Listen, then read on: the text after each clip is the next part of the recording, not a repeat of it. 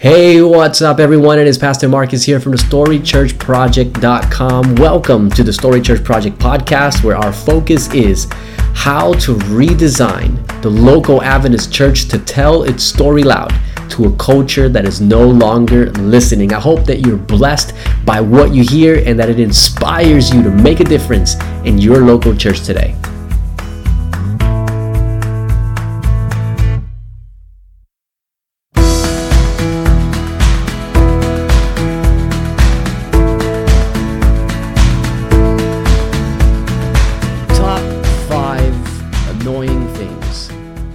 Adventist preachers should stop doing. That is the title for my podcast this week, a blog and podcast for the Story Church Project. And I hope you guys can get a lot of meaning out of this. And as you listen into this, I also want to encourage you to take it with a little bit of humor, because, I don't pretend that I know everything and that I've got everything right. I don't want to be that guy. But I want to share my heart on the top 5 things that I think Adventist preachers do that can be annoying, and hopefully you guys can resonate with it and derive something meaningful from it. Now, of course, you all know my bias. My passion is ministry to secular people. And so these are actually five major turnoffs that I see Adventist preachers do more often than I wish they did. So here we go. Number 1, speaking Adventese. Now, annoyance number 1 is Adventist preachers who use conservative SDA jargon as though everyone in the room knows exactly what they're talking about. I'm talking about phrases like spirit of prophecy, remnant, reformation, pen of inspiration, etc. These words and terms have zero meaning to anyone who's not already an Adventist. And some of them, to be honest, are even theologically suspect. Now, I'm not going to get into all the specifics. I just want to keep it simple. My advice is just watch your language. If you have to use an insider term, explain it beforehand. And I recommend that you do this even if you're 100% sure that everyone in the room is already an Adventist. All right?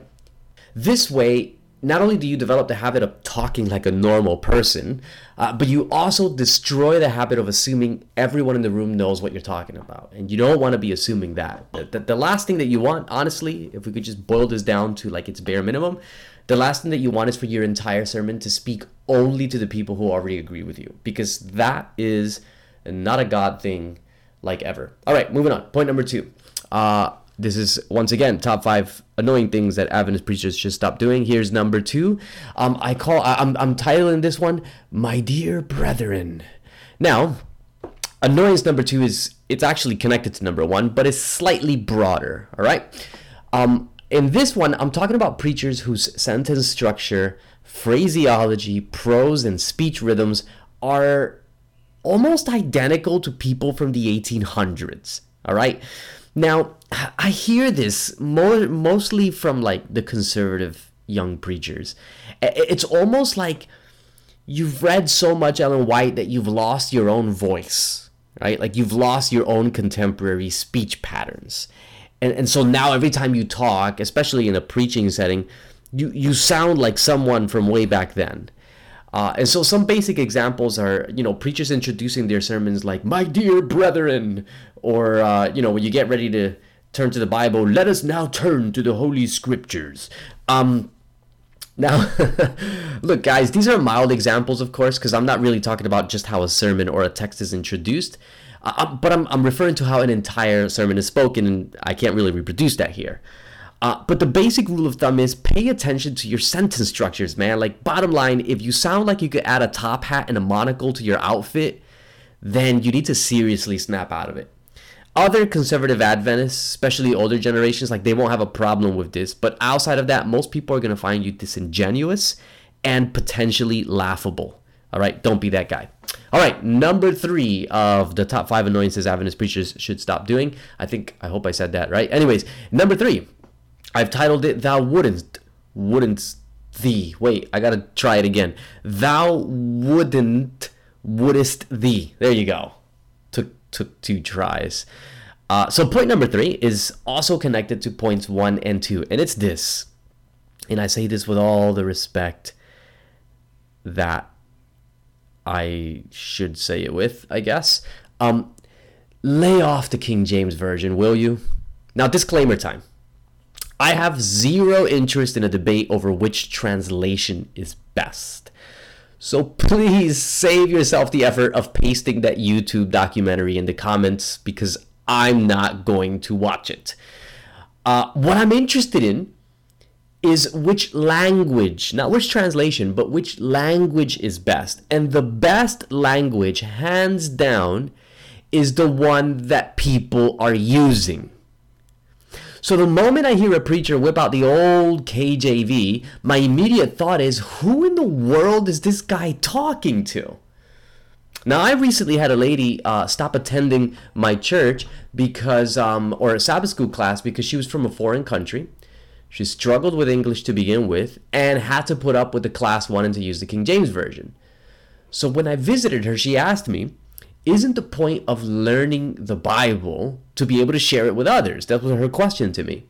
And then she read me a verse, not from the King James, mind you, but from the New King James, which is a more modern version. And she asked me, what in the world does that even mean? How is it supposed to provide any meaning to my friends?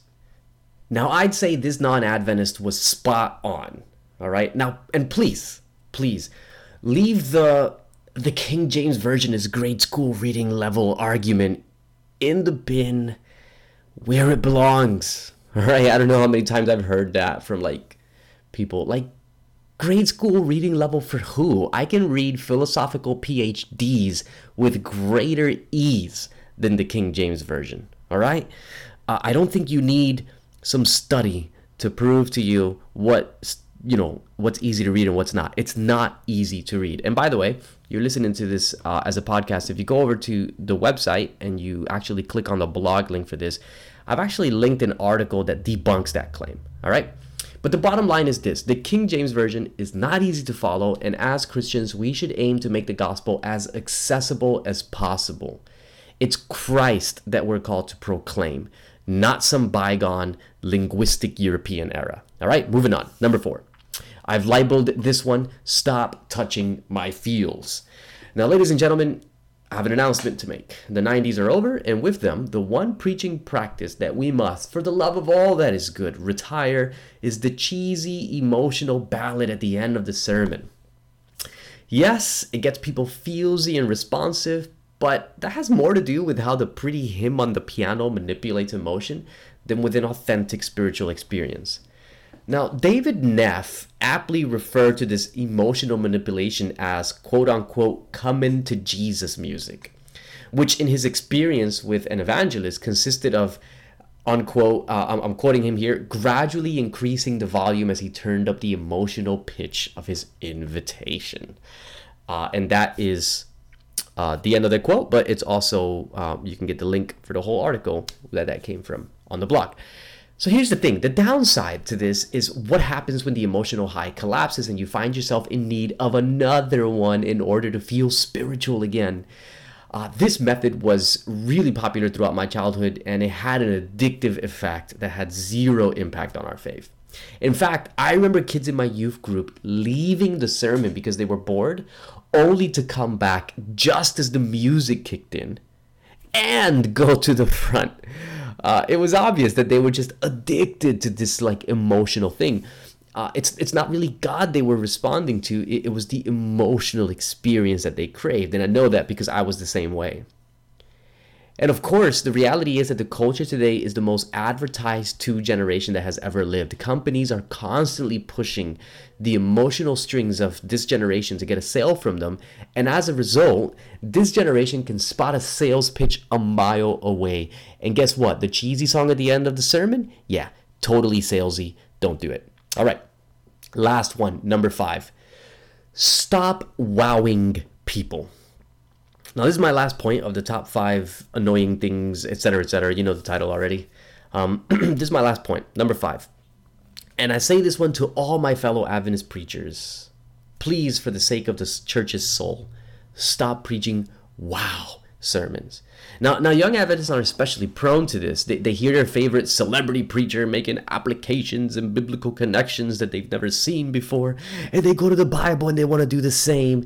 And in the end, they come up with all kind of super interesting ideas that make the audience say, "Wow, I never saw that before," but it has zero impact on a person's spiritual health. Please don't be that gal or guy. Instead, I want to leave you with the words of my biblical exegesis professor, which, by the way, as a preacher, you should totally study biblical exegesis. Totally study. Like, it's non-negotiable. Got to do it. Anyways, his name was Martin Klingbeil, and this is what he taught us. I'm quoting him. Don't preach sermons that make people say, "Wow." Preach sermons that change people's lives. And here's the reality, guys. It's not always the same thing. So wise words, Dr. Klingbeil. Wise words. So there you have it, guys. There's my top 5 list of annoying things Adventist preachers should stop doing. I have others, but I'm going to leave it at that because I think that's plenty. If you've got your own, hop on Facebook, on Instagram, where I'll be sharing quotes and ideas from this post, and leave your comments below. Or you could just go to storychurchproject.com/blog and comment there. Thank you, guys. I will catch you next week. Until then, I pray that God's Spirit would be with you as you seek to redesign your local Adventist church for mission. God bless. Thank you for listening to this week's latest episode of the Story Church Project podcast. I hope you were blessed. If you haven't yet had a chance, I want to invite you to head over to thestorychurchproject.com and subscribe to the newsletter. Not only will you get the latest updates every week, but I'm also going to send you a free gift straight to your inbox. You don't want to miss it. I'll catch you on the next one.